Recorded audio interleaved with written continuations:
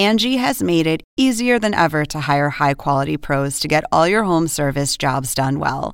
Just bring them your project online or with the Angie app, answer a few questions, and Angie will connect you with local pros who match your specific needs. Or book a service instantly at an upfront price. So join the millions of homeowners who use Angie to care for their homes and get your next home service job done well. Download the free Angie mobile app today or visit Angie.com. That's ANGI.com.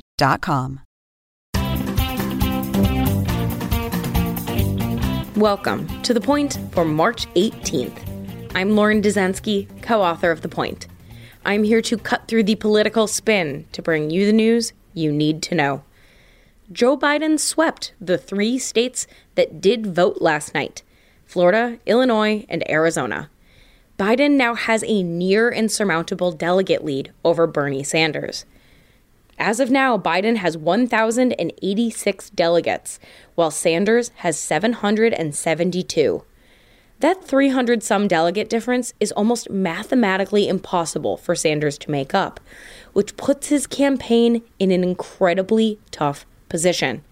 With another 3 weeks at least until the next primary, Sanders is now reassessing his campaign.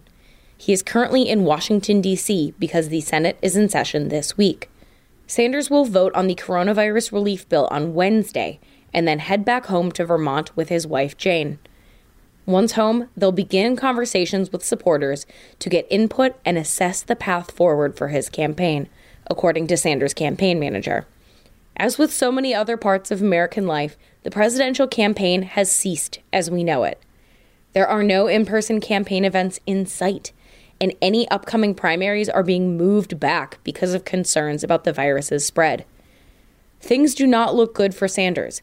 He did not perform well in the 3 states that voted on Tuesday, and there's basically no way for him to turn things around for the remaining contests, whenever those do happen. Let's get to the point. Bernie Sanders' path to the nomination has all but disappeared. And that is the point for March 18th, 2020. For more updates throughout the week, including our Sunday night campaign edition, subscribe to The Point newsletter at cnn.com/thepoint. If you like this audio briefing, you can get it every single weekday on Google Home or Amazon Echo.